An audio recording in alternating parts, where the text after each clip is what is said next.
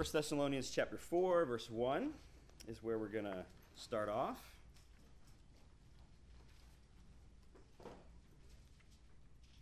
By way of an overview, if you haven't been here the last several weeks, that's okay. I hope to be able to present the book of Thessalonians as each text can be kind of standalone, even though it obviously fits into the text that precede it and come behind it. But if you haven't been here, a quick overview is the book of Thessalonians is a pretty short book. It's a letter written to believers, new Christians in the city of Thessalonica. Paul visited there in his second missionary journey. He shared the gospel, and people responded quickly to the gospel, and a church was formed. But opposition and affliction also came quickly, and Paul was run out of town quicker than he wanted to. And so Paul, obviously as at that time the leader of that church, had to leave before he was really finished teaching some of the basic doctrines and principles of Christian living. And so a little bit of tension came up after Paul's departure. Some of those in that church thought, wait a minute, why did you leave so quickly? You know, were you really serious about this? So the first half of 1 Thessalonians, is really giving praise to God for the good things that are happening, but also kind of offering up a little bit of a defense on who he is, what he's doing, and why he has done it, and why it's supported by the Scriptures. And so it's a beautiful beginning to the text because it's really lauding the Thessalonians and saying, you're doing a great job. Most scholars say that this church, if you're using the word success, was the most quickly successful, in that their turn to the gospel was very fast and their growth was fast, but Paul had to leave quick. They think that he was there maybe only a matter of weeks, a matter of months at most. So he had to leave town, and he's writing this letter to offer some clarity, to add some more teaching, and some more doctrine. So that's the outline, that's the background of this book. Now, before we move into this text in 1 Thessalonians chapter 4, I want to do something a little bit different. All right? I want you, where you're seated, to kind of group up into groups of 3, and I want you to discuss this question. I heard on the news yesterday, I'm not a lottery player, typically. Sometimes you got to buy one when it's like at $800 million, but I heard it was at $100 million. Okay, so the question that I want you to discuss in your groups of 3, all right, I said 3 because I want you to maybe chat with somebody that you may not know super well. All right, so groups of 3, no more, no less. What would you do if you got $100 million? That's the first part of the question. But I want you to answer it as realistically as possible. All right, so don't just say, I would buy Europe. Something like, if I really got $100 million literally, kind of what would be my plan? And the second half of that question is, what do you think you would do to keep it from ruining you or negatively affecting you? That makes sense? Because we've all heard how it ruins people. You see the athletes that are 18 and they make millions of dollars, and musicians, and they're super successful, but then they're bankrupt, really, and so, what would you really honestly do, and what do you think you would need to do to keep it from ruining you? Okay, I'll give you 3-4 minutes to discuss. All right, so 3 people around you, go. All right, so there's a principle, and a principle is something that is typically true. All right, it's not a law that is always true, but a principle is something that is typically, you can count on it. The principle is that money and power corrupt. We see it in Scripture, we see it in history, we see it in pop culture, and we see it in church history. We see it in modern evangelical church leaders as well, Reformed church leaders. And I remember a long time ago I read a devotional, real simple. It was a morning and evening type of thing. It wasn't Spurgeon, and it basically posed a similar question, and it kind of said, if you were the winner, what makes you think that you would be different, and that you wouldn't let it get to your head, and you wouldn't let it, negatively affect you. And what I remember is as I was reading it, I remember thinking, I can do this. Like, I remember thinking, yeah, but I'm different, is what I thought. And I thought, I consider myself to have a fairly level head on my shoulders, and I got good people around me, and I consider that I manage my money well now. I give. I've been tithing for a long time, consistently. I feel strongly about that. And then, as your mind works so fast, at that moment, I remember thinking, wait a minute, Danny, that's exactly what this is saying. Is if you think that you're the exception, then you're the problem.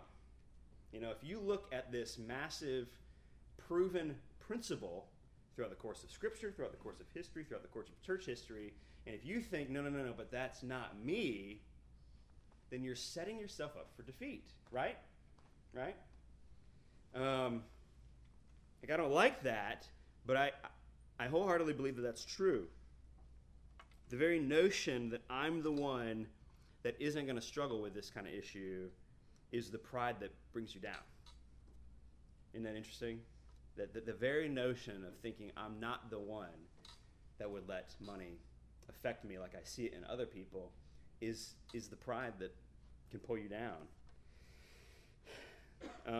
Again, part of my own justification when I thought of that was I said, I know myself. I know myself, which is really a false statement, because I have, since I have not been glorified yet, I'm not in heaven yet, I still have sin problems. I still have a battle that's going on inside of me. I still have sin, and all sin left unaddressed is always going to grow. All sin left unaddressed is always going to grow. And so just the notion of I'm the one that can do this right is dangerous. Now, I'm using this as an example, all right? I'm using this to kind of lead us into this text. I believe that Scripture presents a handful of topics that will always be relevant to discuss. That Scripture presents a handful of topics that will always, always, always and forever, to the day you die, be relevant to discuss. That every stage of life, like money, okay? Every stage of life brings a renewed need to hear the things that we've already been told. To be warned in ways that we've already been warned. In that we need to continue to refresh our guard. There's never ever going to be an age that you reach, whether it's, hey, when I'm 30, I'll have a bigger handle on this. When I'm 40, I'll be stronger. When I'm 50 and mature and have some kids and my portfolio's set, then I can let my guard down as far as money negatively affecting me. There's also never ever going to be a level of Christian maturity where money isn't going to be something that you need to deal with and handle in a godly way. Ever. What we do know is that the handling of money is not something that we need to wait to discuss until you have $100 million. We understand that, right? But handling money is something now that you need to discuss before you have it, maybe, some of you. It's setting up principles and understanding now so that you can live in a godly way later. You've probably heard the principle of the best time to start tithing is when you have very, very little. If you happen to be making $25,000, it's not a lot, and it's barely enough to live on by many standards in America. But if you tithe your 10%, it's going to be a whole lot easier to tithe as your income grows throughout the course of your life and your career. So it's not something to look at as, I'm only making 25, and so I shouldn't do it. There's a command to handle your money well now. Money is an issue in marriage. They say it's the number one issue why people fight.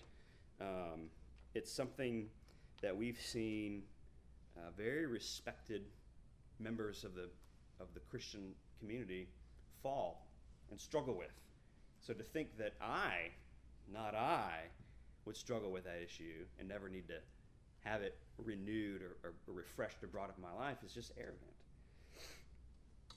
It's something that we need to keep in front of us all the time. Now, with that concept, just take that concept of needing to hear about money. Let's look at 1 Thessalonians chapter 4, verse 1. 1 Thessalonians chapter 4, verse 1.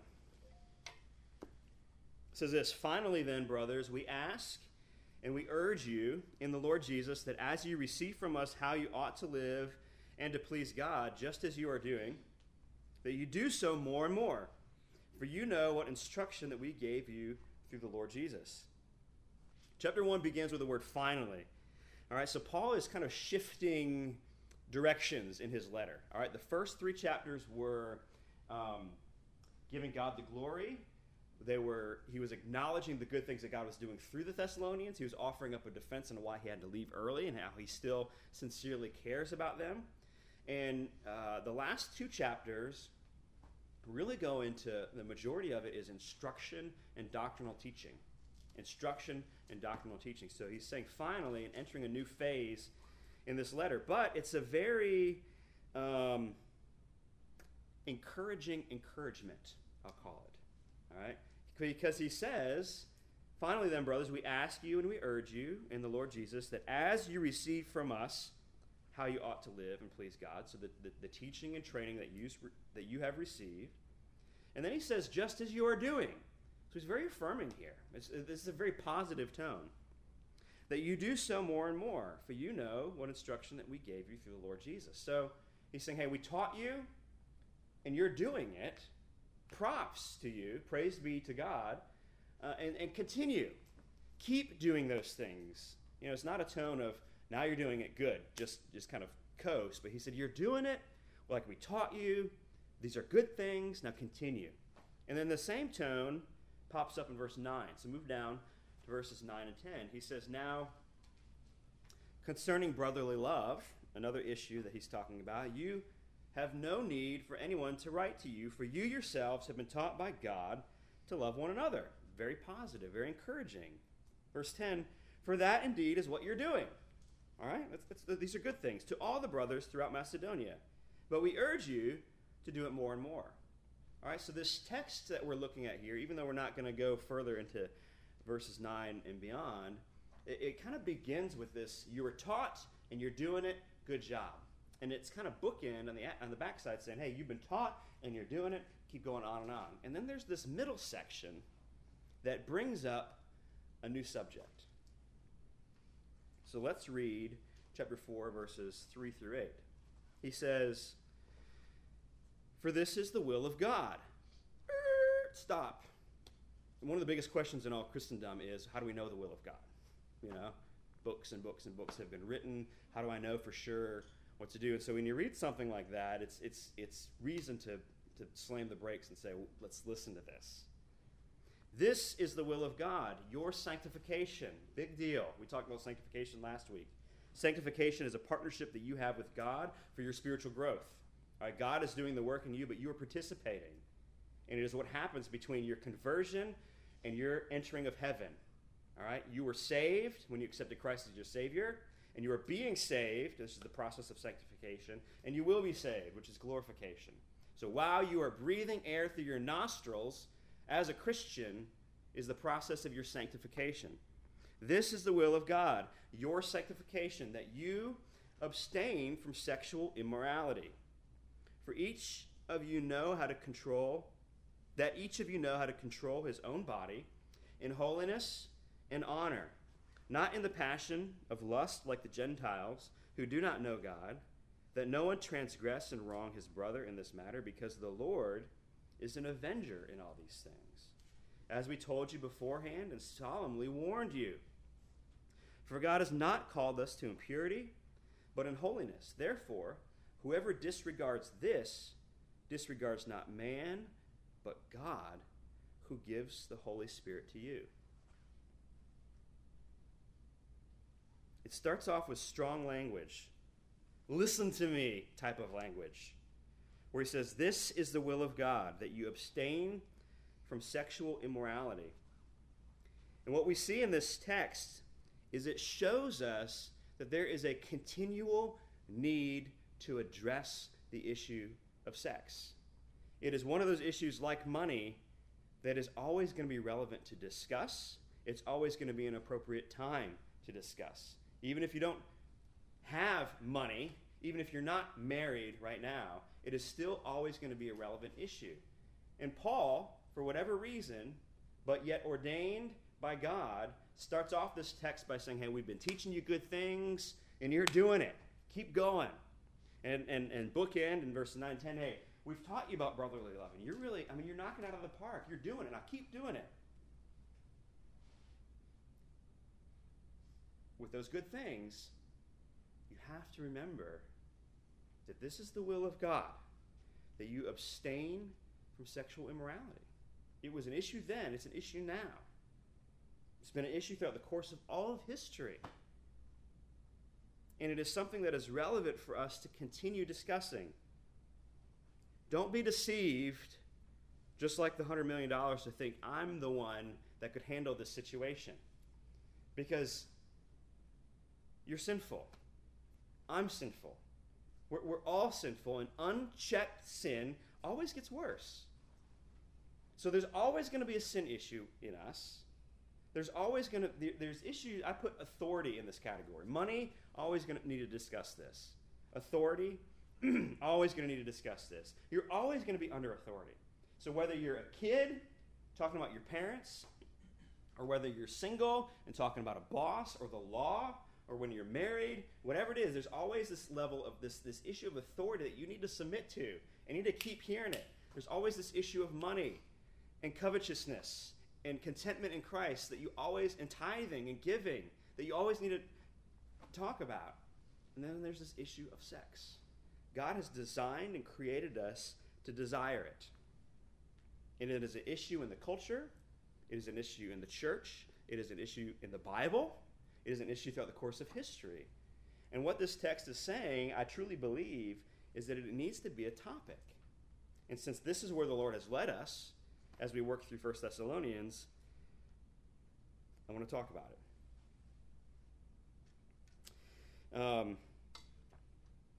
And I wanted to bring up the money issue because I think money is something that's just, it's easier maybe to talk about. I wasn't going to get you in groups of, and so but it's an issue because it's something that it's just so, and I was single until I was 33, and it's so easy to think, I'm a Christian, I've been a Christian for a long time, and I'm in the church, and I got good people around me, and so therefore, serious sexual sin just isn't going to be an issue for me throughout the course of my life. Danger. Now, I don't want that. I don't want to think about that. And I don't want to, it's humiliating to say that I'm susceptible to that. It's dirty. It can be life-shattering. But if I let myself just camp in a place that says, I can handle this, that's when danger enters the room. So Paul says, for this is the will of God, for your sanctification, that you abstain from sexual immorality. And your sanctification here is just not about abstinence. Your sanctification here is how you deal with sexual sin and how you deal with sexual temptation. It's both and. So whether this has been a big issue for you in a place where you've struggled and fallen, your sanctification is still involved in that process and how you recover. But as well, if you've kept yourself pure, you're still going to be tempted. If you're not now, you will be, guaranteed, in ways that you never would have imagined. It's coming. It is coming. And if you think that it's not, you're deceiving yourself. All right? So now is the time to talk about it before it's here, if it's not raging at your door right now. It's just like tithing. It's just like dealing with authority. Lauren and I were talking with each other about, helping our daughter with authority because she's in the terrible twos and she's doing these different things that are frustrating to us. And to stop and to say, listen, if we can help her learn how to respond properly to this authority, mom and dad, then what we're doing is we are helping her learn how to respond to God. That's what we're doing. Because God has designed it that way. That it's not just one of those things that you can be flippant through life and then suddenly, at some point, you're like, I need to be submissive to the authority of God. No. You're supposed to be submissive to small levels of authority because it's teaching you. It's training you. It's showing you the way to joy. It's by design. So we read verses 3 through 8, and it makes a big deal of sexual sin. So with that in mind, let's look at 3 through 8 again. Because Paul starts off kind of joyful. And in 9 and 10, his spirits are up. But yet there's a solemn warning in the middle. For this is the will of God, your sanctification, that you abstain from sexual immorality. That each of you know how to control his own body in holiness and honor, not in contradiction, all right? Not in the passion of lust like the Gentiles who do not know God, that no one transgress and wrong his brother in this matter, because the Lord is an avenger. That's to be noted. Not just, hey, it's really good, but the Lord is an avenger, meaning there's a consequence.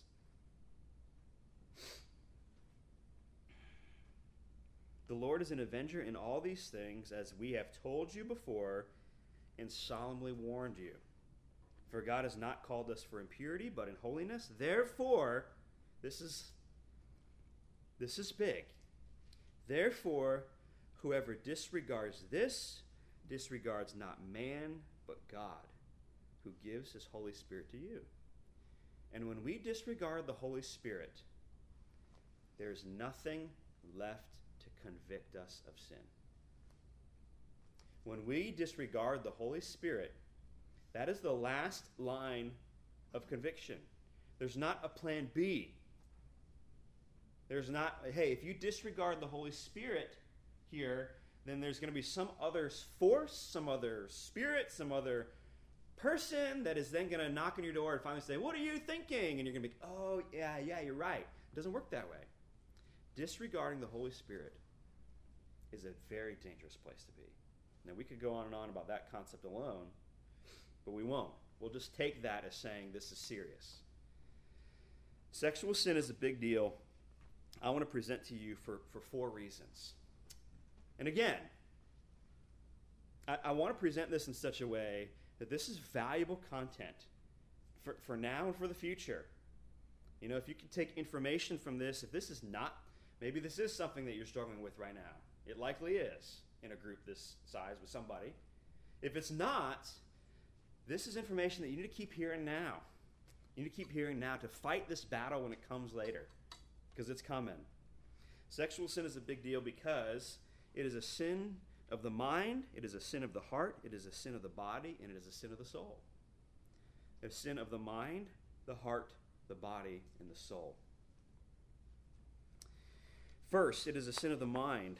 James chapter 1, verses 12 through 15. If you want to flip there, go there, because we're going to look at this for just a second. Sexual sin is a sin of the mind. James chapter 1, verse 12. Give you just a second to flip there or click there, depending on your biblical medium. It says this: Blessed is the man who remains steadfast under trial, for when he has stood the test, he will receive the crown of life, which God has promised to those who love him. Verse 13.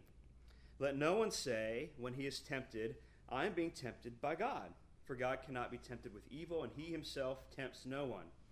But each person is tempted when he is lured and enticed by his own desire. Verse 14 again. But each person is tempted when he is lured and enticed by his own desire. Then, desire, when it has conceived, gives birth to sin, and sin, when it is fully grown, brings forth death. Now, in verse 14, when it says, when he is lured and enticed by his own desire, each one of us is built with a sexual desire. That there is something inside of us, across the board, not just sexually, that desires sin. I was a Christian in college, and I worked this catering job in Chicago. It was real high end. We all had to wear tuxedos, and I was the penguins though, offering hors d'oeuvres to people. But these parties would be crazy and wild and wide open bars, and on the top of skyscrapers, and it looked like people were having the time of their life, drunk out of their minds. And I remember sitting there thinking, there's something that kind of, I know that's not what I should do, but there's something that's just appealing about all this. Wealth and alcohol and parties and grandeur of the city. And I remember sitting there thinking that I'm not going to do that, but I want. A part of me wants that.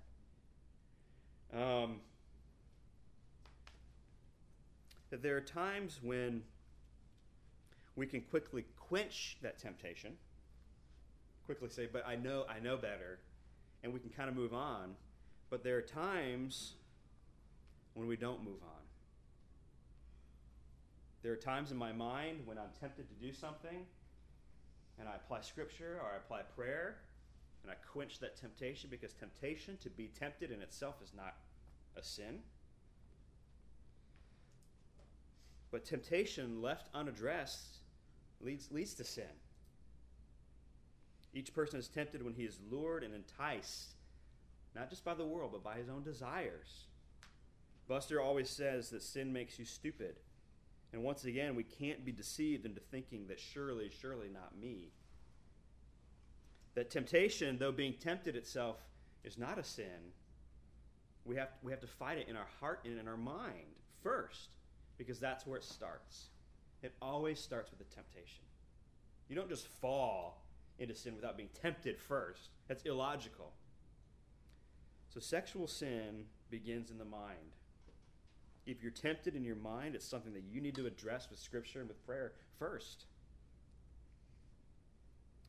Sexual sin is a sin of the heart. Matthew chapter 5. Let me pause here for a second. I want to go back to James, okay? It says, "Blessed is the man who remains steadfast under trial, for when he has stood the test, he will receive the crown of life." All right, it's so easy to interpret this as saying, blessed is the man who remains steadfast under trial, by saying, you know what? They're talking about physical persecution. They're talking about being beaten for their faith. They're talking about all these real sin problems. And I struggled with that for a long time, because I live in America in the 2015, and life has been pretty comfortable. So when you read stuff like this and your mind says, no, remaining steadfast under trial, you know what that can mean? That can mean your struggle with sexual temptation. Because that's an affliction. That's a struggle. That's a path that leads to destruction. And if you're struggling with that, if you're battling with that, then that's a trial. That's an affliction. That's real life.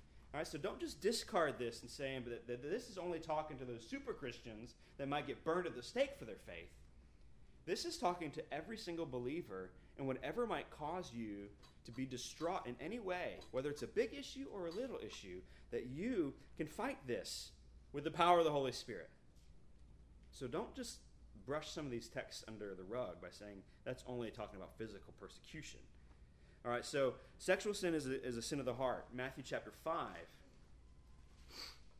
verse 27, 28, 29, or 27, 28, it says, "You have heard that it was said, you shall not commit adultery, but I say to you that everyone who looks at a woman with lustful intent has already committed adultery with her in his heart."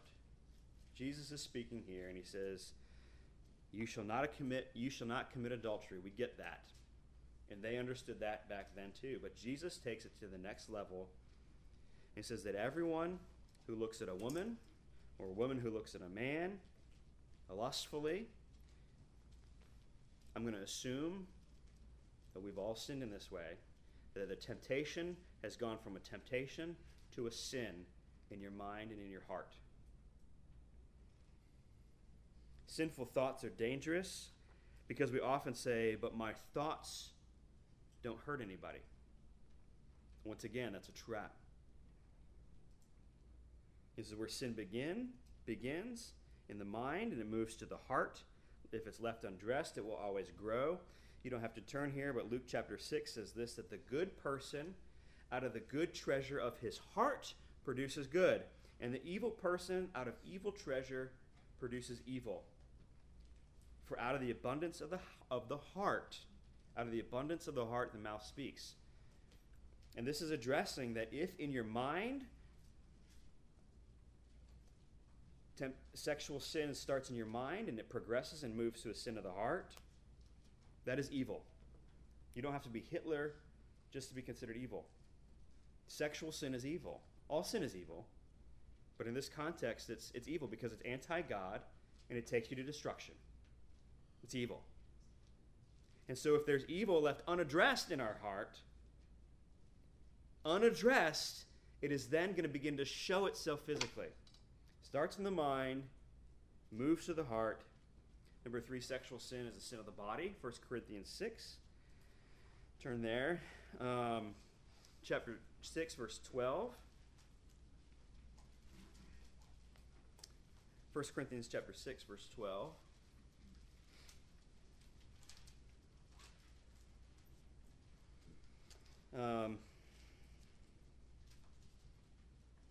Paul says in verse 12, all things are lawful for me, but not all things are helpful. All things are lawful for me, but I will not be enslaved by anything. Verse 13, food is meant for the stomach and the stomach for food, and God wants to destroy both.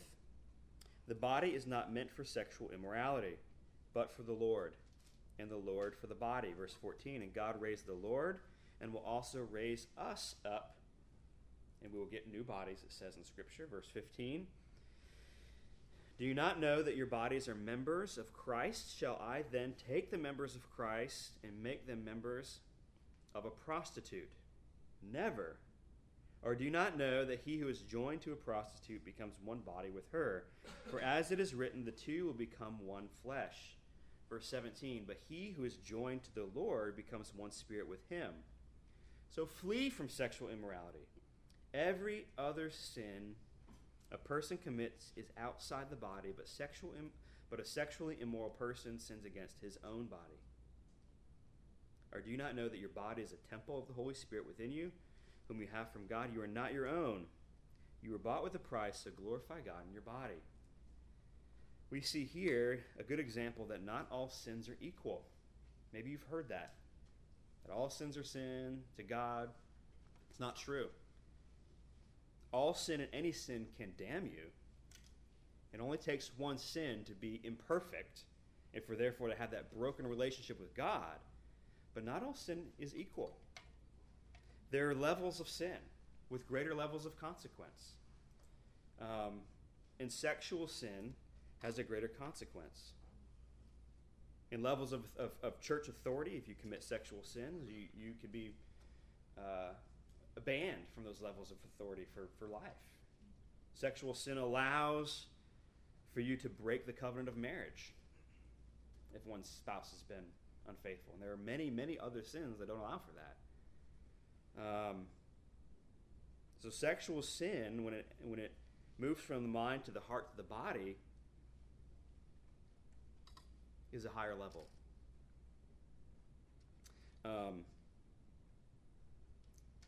Not just as a statement, but because if you're a Christian, we're speaking to Christians here. If you're a Christian, your body is where the Holy Spirit dwells. That we don't have a tabernacle to meet with the Holy Spirit. It is here now. And so therefore, when our body sins in a sexual way, it is a sin against the Holy Spirit. But is that not grieving the Spirit, which is the unpardonable sin? take just a second and address that. It's not. Okay. It's grieving the Spirit. But that's not unpardonable. Okay. You're going to grieve the Spirit. I'm going to grieve the Spirit. When we've sinned sexually in our mind and our heart, we're grieving the Spirit. Okay. When you unpack the verse that speaks of the unpardonable sin and blaspheming the Holy Spirit, it is a rejection throughout the course of your life of the Holy Spirit's influence, and you can't be saved from that. So basically, it's a 180. I'm not going with those. We can talk about that later. But there's a great warning here. And fourth, sexual sin is a big deal because it is a sin against the soul. 1 Peter chapter 2, verse 11. 1 Peter chapter 2, verses 11 and 12.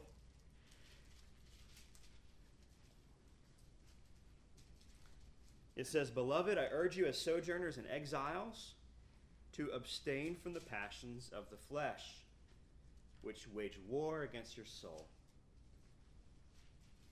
I urge you as sojourners and exiles to abstain from the passions of the flesh, which wage war against your soul. Verse 12 says, "Keep your conduct among the Gentiles honorable, so that when they speak against you as evildoers, they may see your good deeds and glorify God on the day of visitation." Eternal matters are at stake because sexual sin is such a big deal that it can derail your life. It can, as a principle. It can derail your marriage. It can derail your ministry. It can derail your walk with Christ.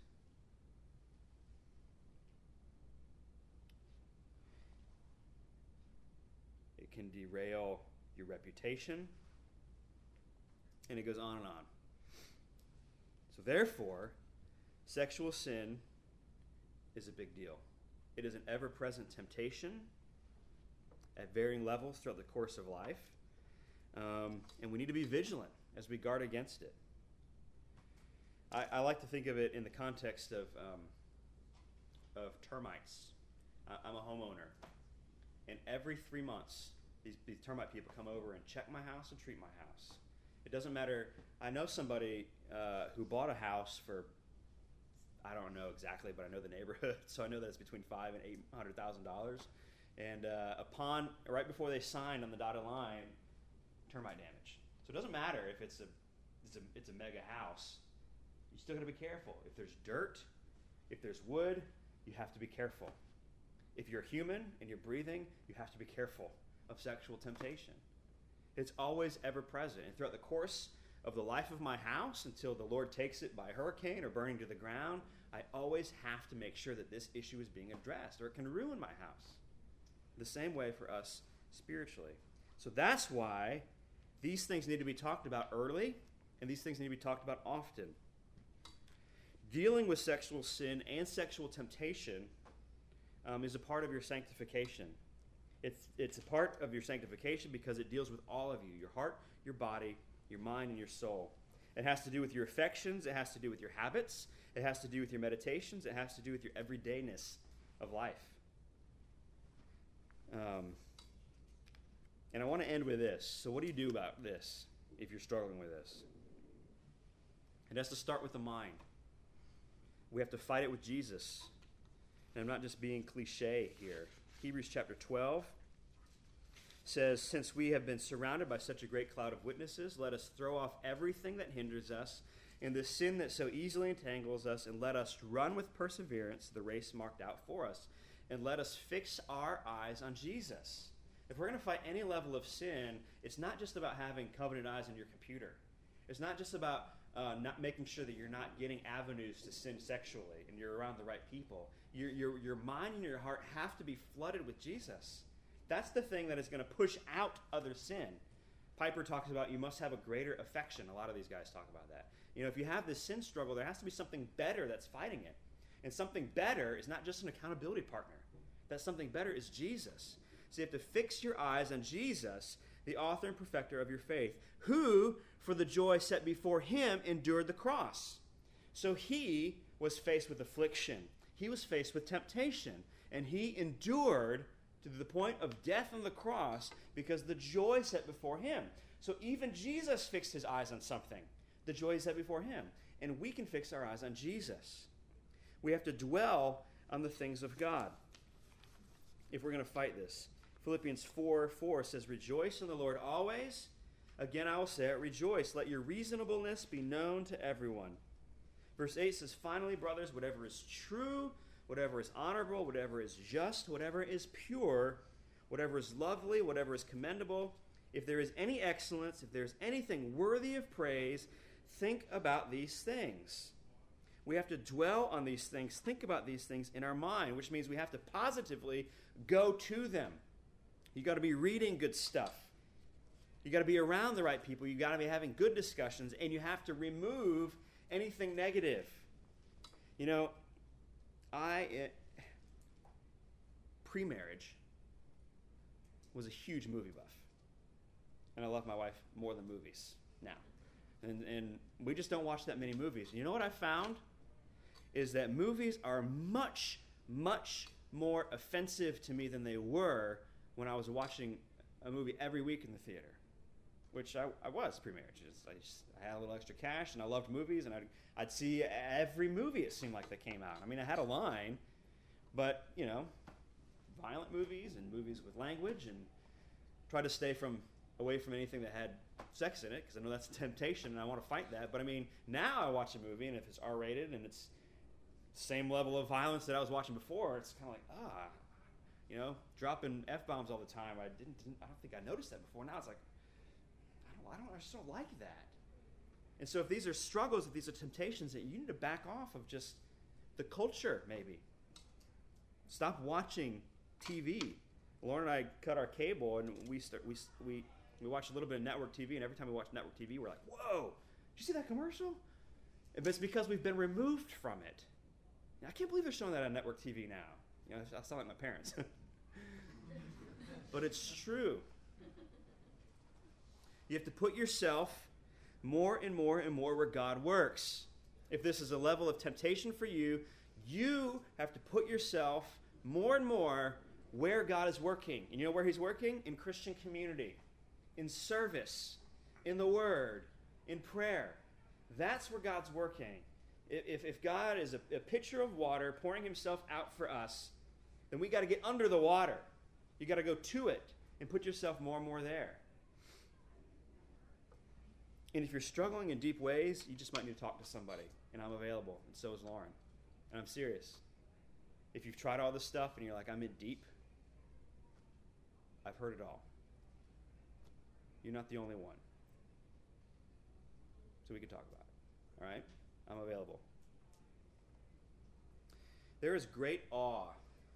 I'm going a little longer than I wanted, but I want to end with the awe, okay? Because what I don't want this to be is I don't want this to be a, you know, you just got to wait for marriage. You know, sex is just better in marriage. Because I don't think that's what this text is talking about. I believe that what this text is talking about is that when we do things God's way, God inserts a level of joy that you cannot find in any other way.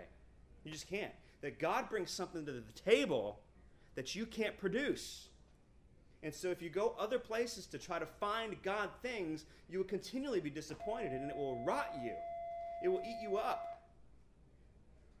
And so we have to make sure that when we look at things that we say, I really do believe that God's ways are best, and I'm going to fight tooth and nail because I want joy. I want the greatest level of joy possible. Hebrews chapter 10, verse 32 says, "Therefore, do not throw away your confidence, which has great reward." Paul speaking to the Hebrews is saying, don't give up on your faith. There's great reward.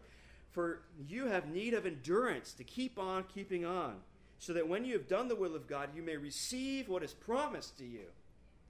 So that if you keep that sexual temptation at bay through the Holy Spirit and Scripture until you're able to enjoy it in the bond of marriage, it's not just going to be something that you finally get to engage in that I've been looking forward to, but God brings something more to the table. A joy is added that has eternal consequence. And that is what is worth fighting for. Let me pray. Father, I thank you for your love. I thank you for your power. I thank you for the way that you work. I thank you that you've designed us the way that you have. And Father, please help us to fight the good fight with this. In Jesus' name, amen.